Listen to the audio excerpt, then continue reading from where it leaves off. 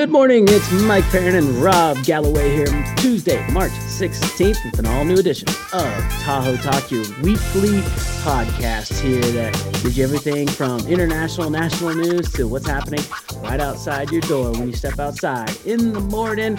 And, you know, we've got the stimulus checks hitting bank accounts today, St. Patty's Day on Wednesday, tomorrow, March Madness begins on Thursday, and the first day of spring on Saturday. It's and obviously the time change. We were talking as we're setting up for the podcast, saying still trying to get a little used to it. You know, some people are hit really hard by it, and some people just aren't even affected. Yeah, and you're getting hit hard by it.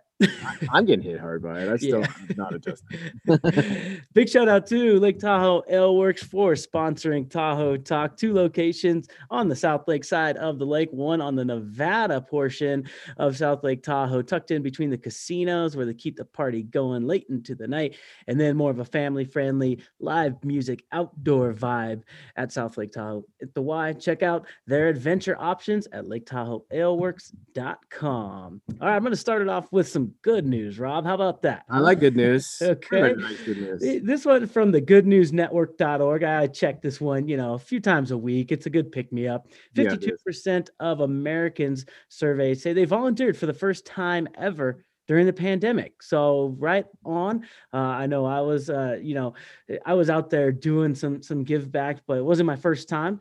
But the 3 top things that people were doing were delivering food to essential workers. Number 2 was helping the elderly maintain their homes. And number 3, volunteering at a food pantry. So all good causes there, and something they should hopefully keep up and just make it part of their lifestyle. Yeah. Makes you feel good.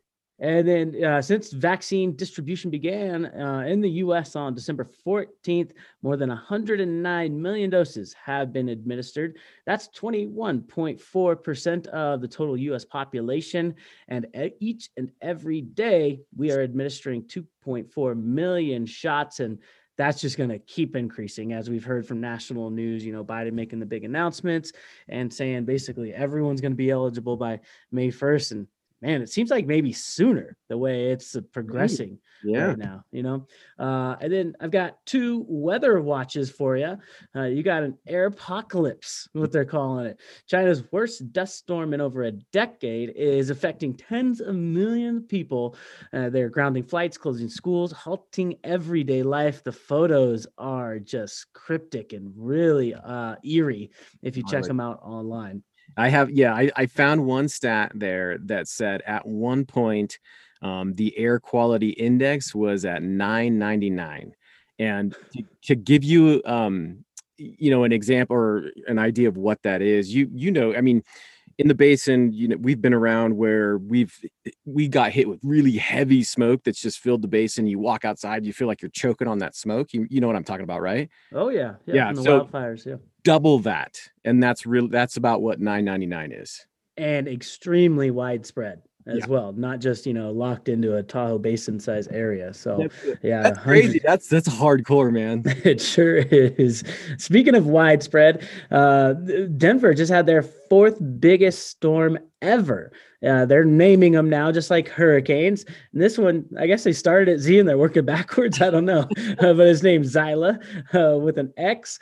And Denver's airport picked up 27 inches in just March 13th and 14th in 2 days, and double that at the resorts like Vail, Breck, etc. This is the same storm that delivered 45 inches to Kirkwood and Squaw over the past, week. We saw it just sort of continuing. Kirkwood picked up 6 inches last night, a little sneaker over there. So that storm just ravaging throughout the West Coast and all the way from, Pacific Northwest and Washington, Wyoming, and Colorado getting hit really hard there. 4th biggest storm ever. And then here 2 stories that are making history, or made history, I guess you could say. Beyonce became the most decorated woman in Grammy Award history. That's 28 total. Even her daughter won an award. I think she was 9 years old. That caught me by surprise when she mentioned it at the podium on the stage. But the only person that tops her is the late conductor George Solti at 31 Grammys. So, he had a long-lasting career, and with orchestra and whatnot, he stacked up 31. So right on, Beyonce, crushing it at the Grammys. And then another side note there to that Grammy story, viewership this past Sunday was down to a record low 8.8 million viewers. That's down 53% from 2020. We talked about the Golden Globes, the Super Bowl, all these big sporting events are down big time during the pandemic. You would have thought that they were up more with people Yeah. at home on their screens. But next up is the Oscars. We'll see how that one. Right. Yeah, we will see. They just announced the Yep. categories yesterday. That's right. Yeah. And female directors really making the main stage there and making history so far with nominations. And then another history, Iditarod 2021 just wrapped up yesterday. Dallas Seavey ties the record for most ever wins, 5 titles since 2012. And in that year of 2012, he was the youngest ever competitor at just 25 years old. That's 830 miles in 7 days and 14 hours, Rob. Pretty crazy given the elements and what they're working with, just dog powered sledding. They're a little more, up with the time these days with tech and GPS and whatnot. But normally it's 1,000 miles. They got a big celebration at the end. Of course, COVID made adjust the routes a little bit, so they weren't affecting smaller towns and whatnot. But he says he's not going to be stopping. He's going for number 6 to be the most ever title winner in Iditarod history. So we'll keep an eye out for him next year. And then my 2 last stories out of left field here, and this one might be affecting more people. They might perk up when I say this. Netflix began cracking down on password sharing. They're claiming it's not a money grab. Okay, Netflix. Yeah. They're saying it's just to keep you safer. Sure. They're testing out a new 2-factor authentication process, which emails or texts you a code to enter upon entering that BINS session. We deal with 2-factor authentications quite a bit, but it's going to be pretty easy just to bypass that, right? Just send the person you gave your password to that 6-digit code and you're back in. So I don't know how much that's really going to affect them or keep people safe. We shall see.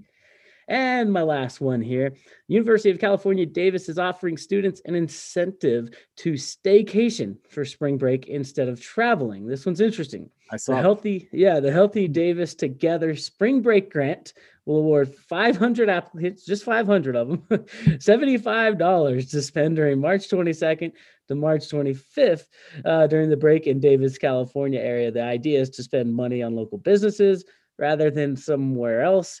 I'm saying $37,500 is all you got, University of Davis. Come on, man! Like $75 is one night at the bar. Yeah, it was 75, and still, maybe a bar tab for a college student, right? Yeah. So I say they could kick that up a little bit, but hey, at least they're doing it. Right. And some people trying to catch on to that as well. But that's what I've got for the news around the world. Let's bring it back home with you, Rob, for the local hits. Or not too much today, but beginning yesterday on the Nevada side of things, businesses were able to open up their capacity limits to 50%, and public gatherings and events are now able to operate at 50% of their capacity or 250 people, whichever is less. But for larger venues, they can submit a form to the Department of Business and Industry to get a variance and go a little bit bigger. So things starting to open up a bit more around the lake. And on Sunday, Placer County, they were able to ease back into the red tiers. So good news in that regard. We'll keep watching in regards to El Dorado County, and when El Dorado County might be rolling into the orange tier, hopefully soon. I don't know. We'll have to wait and see. And then in somewhat of a surprise decision, I thought it was surprising. I know on the social media side of things, a lot of people thought it was a surprise. But last week, Incline Village decided to cancel their 4th of July fireworks this year, citing high visitation from last summer and current coronavirus trends. It doesn't make any real sense to me because trends are going down. So yeah, I get that it's a madhouse around the lake for the 4th of July, but I don't think the decision of not having fireworks is going to make any bit of a difference. Do you, Mike? No, I definitely don't. And I know a lot of the chatter out there is, these cities or counties or areas are going like just saving money. but the fireworks don't actually cost that much in the grand scheme of things. It's not just a budgetary decision. Yes. So there's a lot going on there, but Yeah. I think we're going to see record high numbers again in this summer. Yeah, absolutely. And South Shore, they said that they were going to wait on a decision, which I think is the right call because we still have over 3 months. So a lot can happen or not happen during those 3 months to affect that decision one way or another. And we also mentioned last week that the decision was coming from the Tahoe Transportation District on whether or not they were going to be purchasing that old elementary school in Incline Village, and they ultimately decided on Friday to move forward with that purchase, despite concerns from some folks in the community around safety. They still say that that purchase doesn't necessarily mean the transportation hub will be going in there, but like I mentioned last week, I have to believe that's what's going to happen because what else are they going to do with that building? I know there's, from the transportation side of things, there's a lot that needs to be done around the entire basin. So, TBD on a lot of this, I guess. TBD on the TTD? On TTD, yeah. And this is something that we talked about around the office when it was happening back in 2018. And that was the idea of eliminating the time change. And back then, that bill, it is stalled in California before the full assembly could consider it. And we talked about how just freaking weird it would be if it was passed in California, but not in Nevada, because that would confuse the crap out of visitors, wouldn't it? You're on one side and it's an hour difference than on the other side of the state line.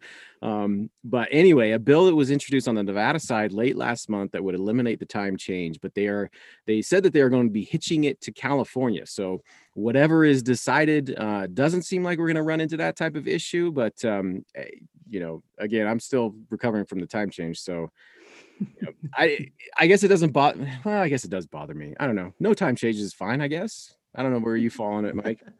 Oh man, I think it's funny. It just shows the predicament. There's a lot of areas obviously that share state lines, but that the Tahoe's in, how that would affect us. So it's so weird though. I mean, you're like, I don't know, you get up in the morning and I don't know, you make a reservation for dinner or something on the California side and you go in there and they're like, oh, you're an hour late or whatever. We shall see. What the hell? Oh, and then finally on the weather front, that little storm that rushed through Sunday night actually dropped about a foot of snow at the higher elevations. And Mike, you mentioned at the top of the show that Kirkwood got about 6 inches last night. These little ninja storms, they're kind of cool. They're dropping a little bit here and there.